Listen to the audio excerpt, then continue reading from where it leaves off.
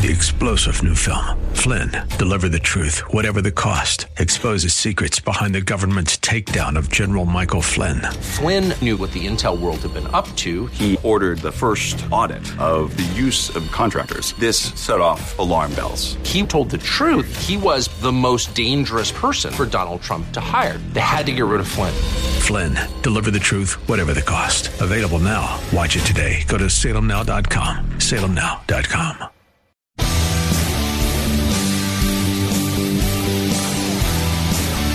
Are you looking for truth from God's Word that you can understand and apply to your life? You'll find it today on Make It Clear with Dr. Stan Pons. Listen now as Stan makes it clear.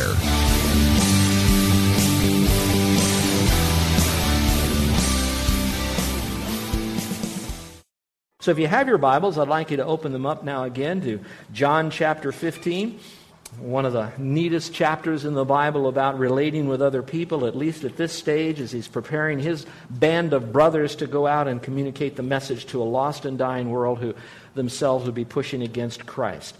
So if I could give this to you, I'd like to give you maybe 4 points that we'll get from this passage to describe what love would look like. What would be the characteristics of the kind of love that he is describing to these guys if we're going to love each other? The first one would be that it would be sacrificial.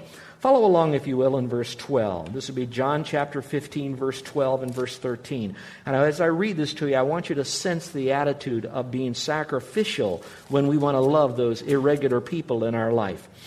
Again, beginning at verse 12, he says, "This is my commandment, that you love one another, just as I have loved you.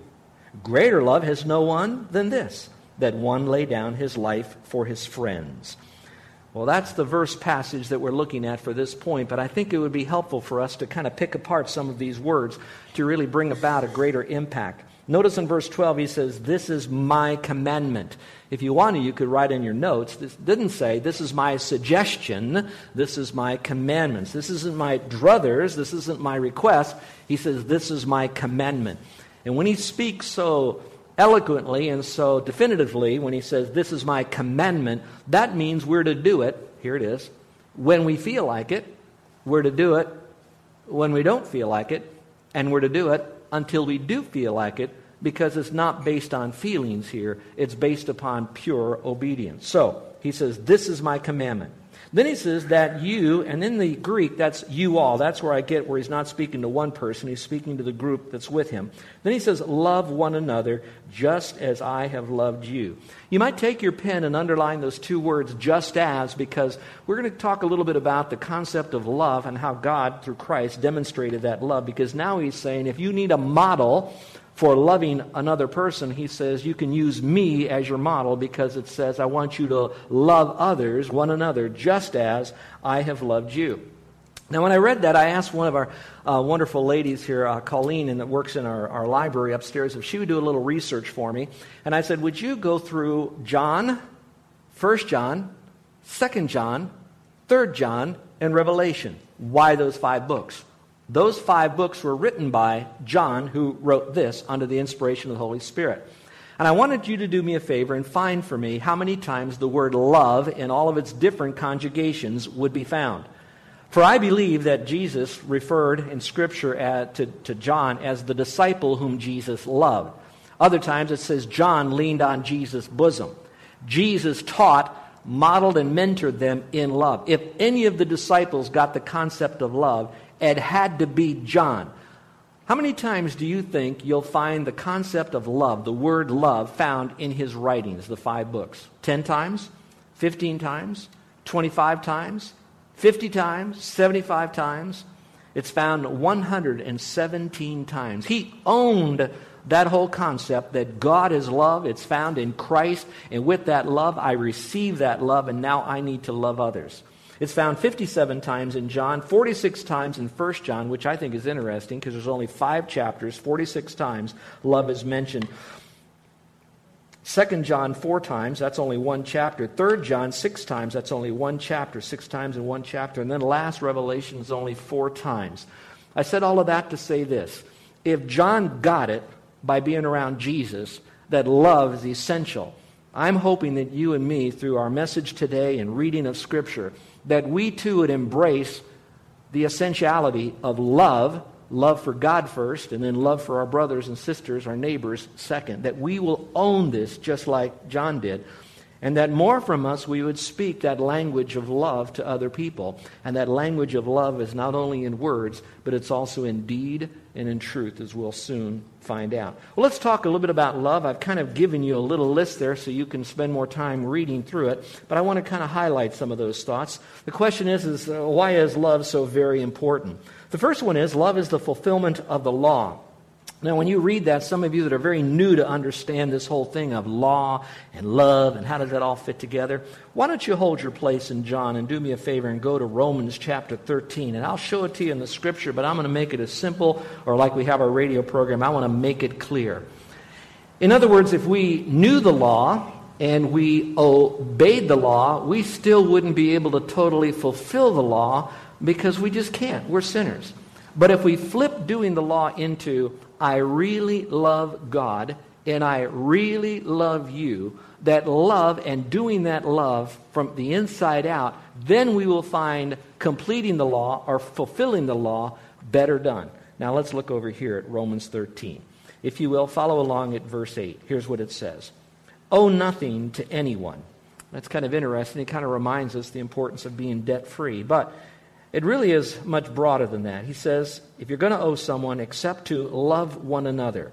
For he who loves his neighbor has fulfilled the law. In other words, if you really love your neighbor, you'll be fulfilling the law. For example, if I really loved my neighbor, I wouldn't be angry with him. I certainly wouldn't harm him or his possessions. I wouldn't kill him. If I really loved my neighbor or his wife, I would not have a morally impure thought. I would not do a morally impure deed. If I really love my neighbor, I would not tell them lies. I would not prevaricate. I would be telling them the truth. If I really loved, and now you can take it all the way through the law. Now, that's in our neighbor.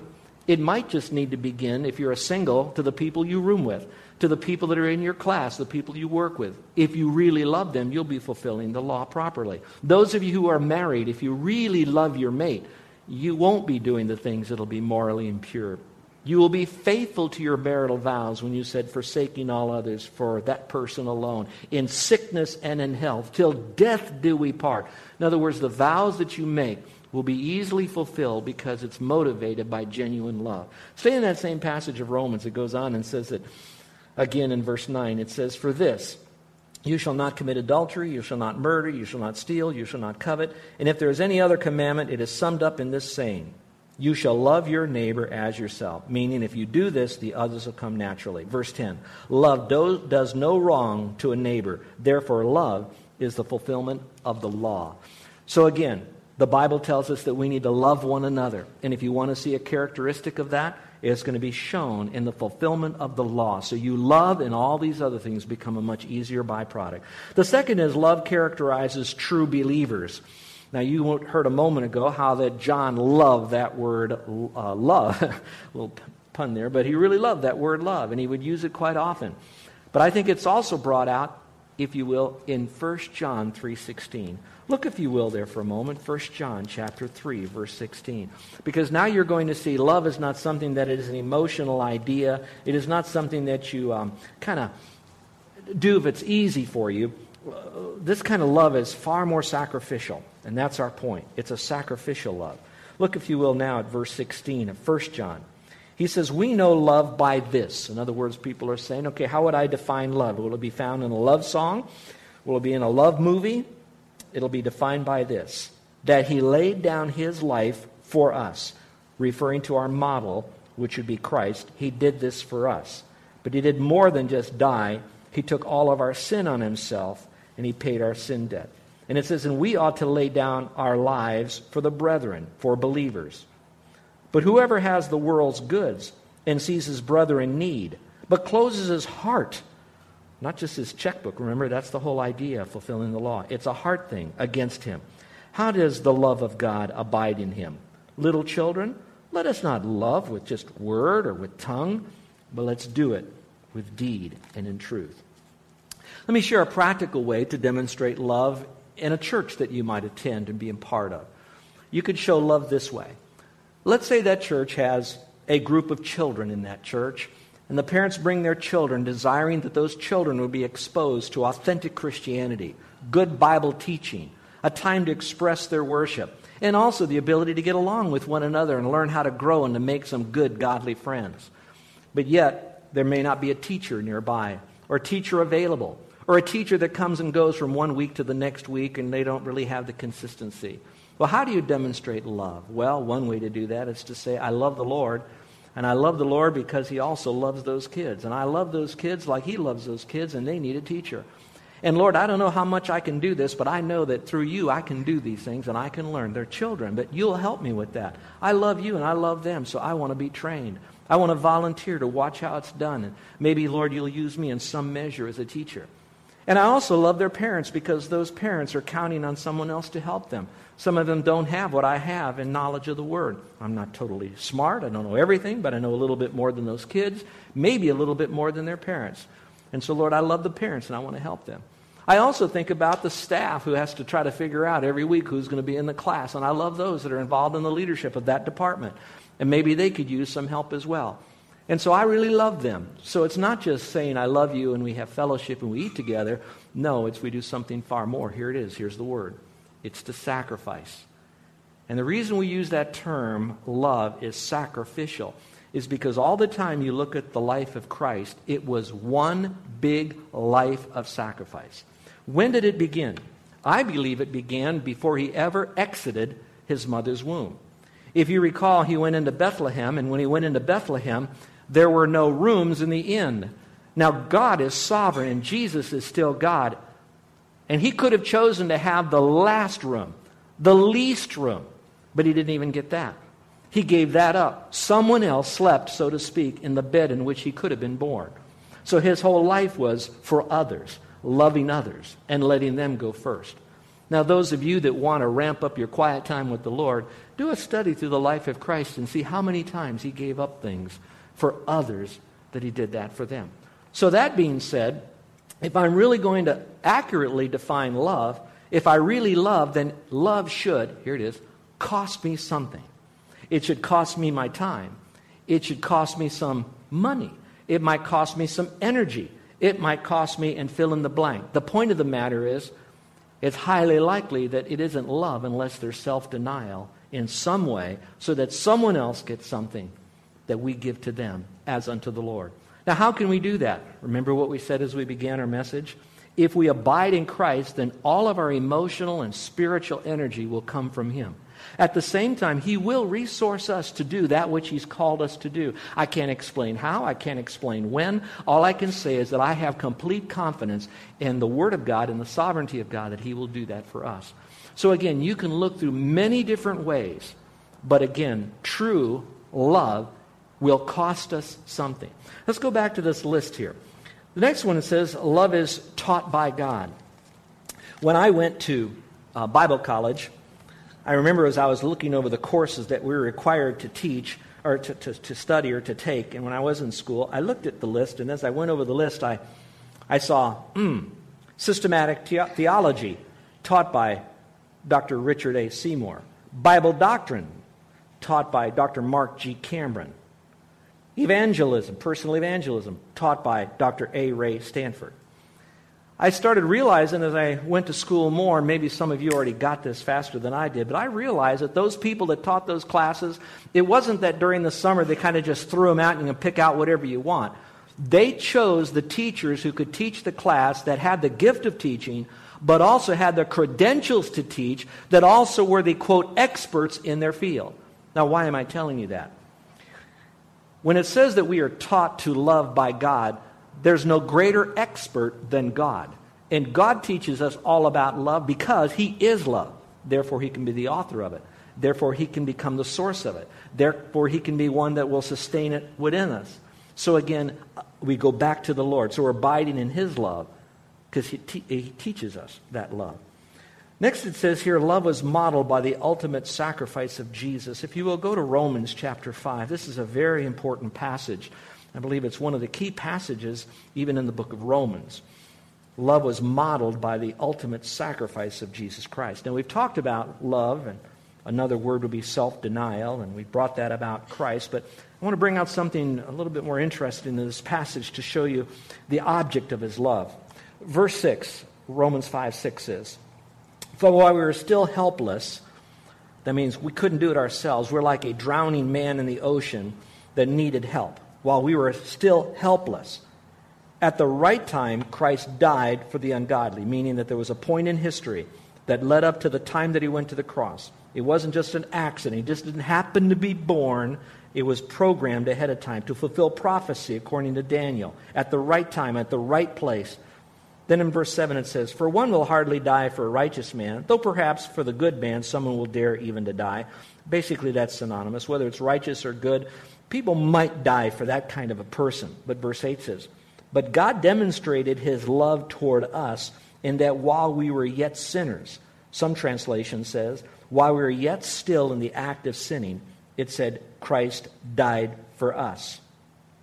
Then it says, "Much more then, having now been justified by his blood, we shall be saved from the wrath of God through him." Now let's pause for a moment. In a few minutes, I'm going to get to the passage where he says, "I don't call you slaves any longer, I call you friends." And it talks about how that great love, no greater love than someone would die for his friends. In this passage, it says someone might die for a good or a righteous person. Might, probably not. We don't really know. Jesus, he died for those who were sinners. Now, if you will, in your mind with me, think about you in a situation of war. And you're probably on this team, and you're just being barraged by all sorts of enemy weaponry that's coming against you. And you have a good friend. You might protect them in some measure. It'd be easier at least. You might do it for everybody, but it'd be easier because of your friend. I got my friend there. Parentheses. It very well could be. That's why the military works so hard at building a band of brothers. So in some measure, they are all friends. They all see each other's needs. They all value each other. But let's go a little bit further. And then it says maybe for a good man, someone might die. You know, these are good people. They have a great future. He could be a surgeon, a doctor, an attorney, or something. So I'm gonna take the bullet for them so they can go on and do great things. I'm just a nobody. We might do that. Here it says, while they were yet sinners. This is a person that is actively involved in demoralizing the human race. And generally sinners, whatever sin it is, it's all selfish. And that means that this person is like a parasite in society. When you tell a lie and when you steal and you do immorality, all of that is sucking the life out of society. That's sin. Jesus did that for that person. And we might really applaud that. But there's something that is even more significant than that he died for sinners. It's now found in verse 10. Look at this. It says, "For if while we were enemies, we were reconciled to God through the death of his Son, much more having been reconciled, we shall be saved by his life." The operative word there are enemies. You know, we might die even for a sinner because he's a lousy guy, but he doesn't deserve to die. I'll die in his place. I'll jump on the grenade for him. I don't care how bad he is. He doesn't deserve to die like that. I'll do that. But how many of you would sacrifice that which you hold the dearest to you to someone that you know that is speaking about you behind your back? One who is criticizing you, taking down your reputation, doing things to your children. All the enemy kind of illustrations that you possibly can come up with. I want you to think about that, and that's the very person that you're willing to go out of your way to do something loving to them. A word of encouragement, a note to tell them you're praying for them. You'll do a good deed to them. You will demonstrate some act of self-denial for your enemy. Now we're getting into the love deal. Now we're getting into love one another. And I hope that in the body of Christ that we don't have enemies of any kind. Because we are brothers and we are sisters because we all have the same Father by the new birth. So again, back to the passage. Verse 11 kind of puts the icing on the cake. And not only this, not only are we saved by his life, but not only this, we also exult in God through our Lord Jesus Christ. So it's not only that we have our fire insurance because of what Jesus did for us when we were sinners and an enemy of God, but we now are saved and we get a chance to glorify the Lord, through whom we now have received the reconciliation. We don't get saved when we die. We have it right now. So all of that is a sacrifice of the Lord. Well, let me take you to another one here, and that is a real pointed one, very unusual. Remember it talked about Jesus Christ gave himself up because he was demonstrating love? Would you now go to Ephesians chapter 5. And all of you that are men here, whether you're husbands or you're single or you're young boys, young men that are here, I want you to look at this passage because this is something that you have to count the cost before you get into marriage.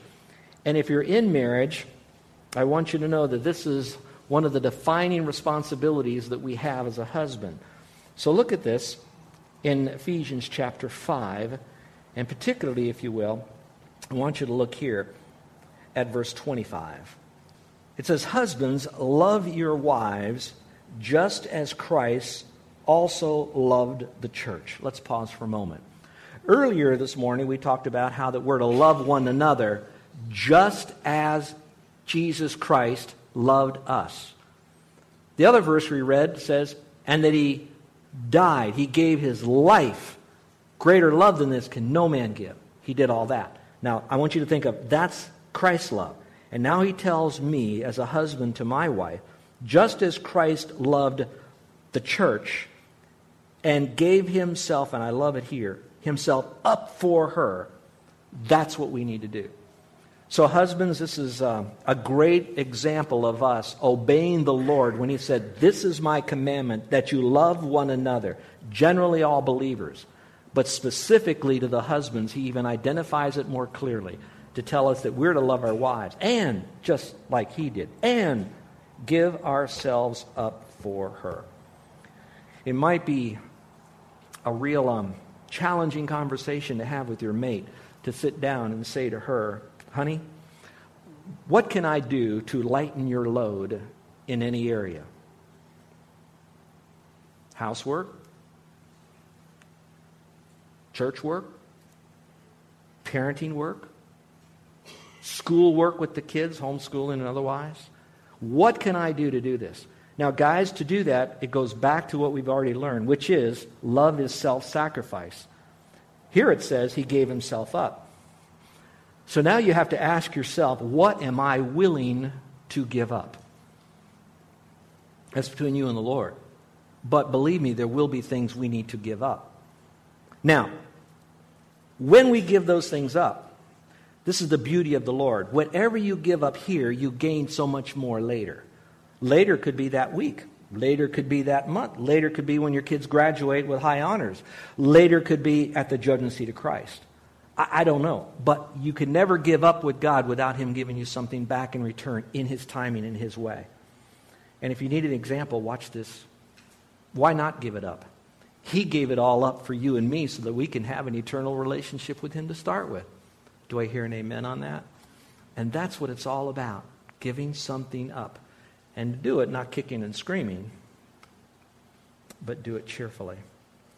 The last talks about love for one another reveals to the world our authentic faith, which means technically while the Lord is saying to them, remember to these 11 guys, I want you to love one another, sacrifice for one another, because he knows that out there they're going to be facing the world and they're going to need each other's love, their respectability. They're going to need to count on each other. They're going to need to learn from each other. They're going to need to fill each other, etc.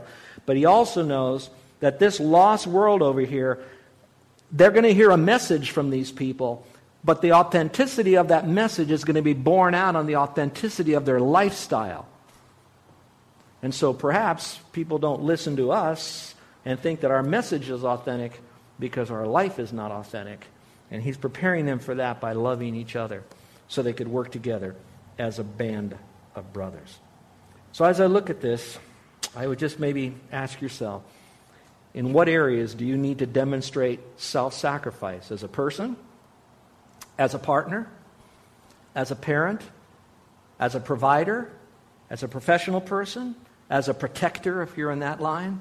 What are you doing to add value to someone else because you love them and you're going to get all that love from him to strengthen you to love others?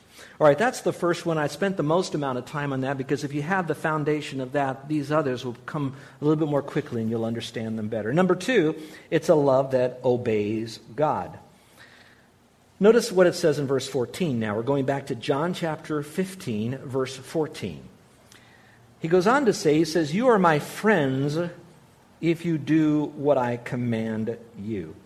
It's interesting because there's not a lot of times in Scripture that someone is ever referred to as a friend of the Lord. But he says, you are my friends if you do these things.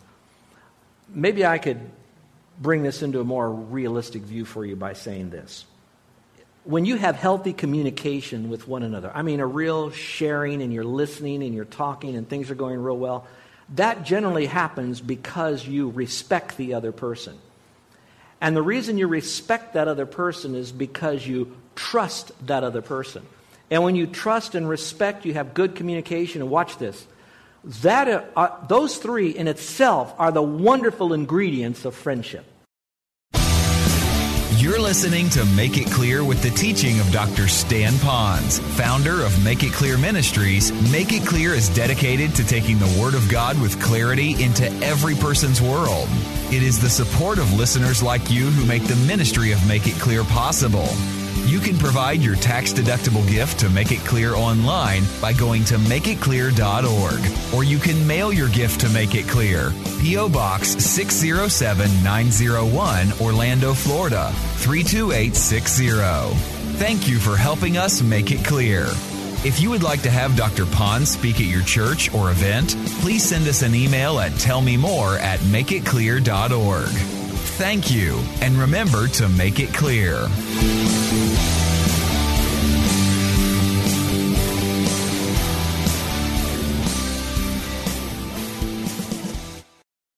Three-star General Michael J. Flynn, head of the Pentagon Intelligence Agency, knew all the government's dirty secrets. He was one of the most respected generals in the military. Flynn knew what the intel world had been up to. He understood its funding. He ordered the first audit of the use of contractors. This set off alarm bells. The explosive new documentary, Flynn, Deliver the Truth, Whatever the Cost, uncovers the facts behind this scandal. Flynn told the truth. He was the most dangerous person for Donald Trump to hire. I find out the worst enemy that I'm going to face in my life is right here in America. They took my assessment and they wanted me to change it. And I was like, I'm not changing it. They had to get rid of Flynn. With in-depth interviews, archival footage, and never-before-seen personal records of the man behind the headlines. I just felt like I was drowning. Flynn, Deliver the Truth, Whatever the Cost. Available now. Watch it today. Go to salemnow.com. salemnow.com.